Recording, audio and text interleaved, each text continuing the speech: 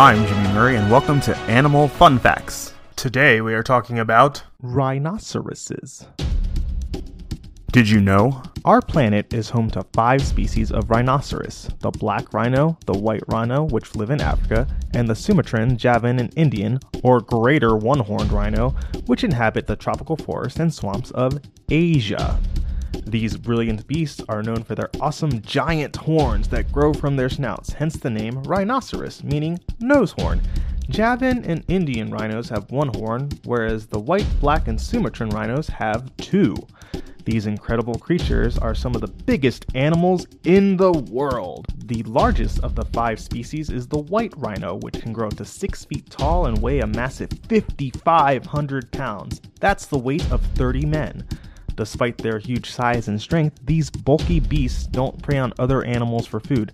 They're herbivores and instead like to munch on lots of grass and plants at night, dawn, and dusk. During the heat of the day, these magnificent mammals can be found sleeping in the shade or wallowing in muddy pools to cool off.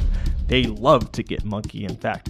Mud protects their skin from the strong sun like a natural sunblock and wards off biting bugs as well. Thanks for listening to our show, and don't forget to listen to our other show, the kid-friendly joke of the day, Keep Learning.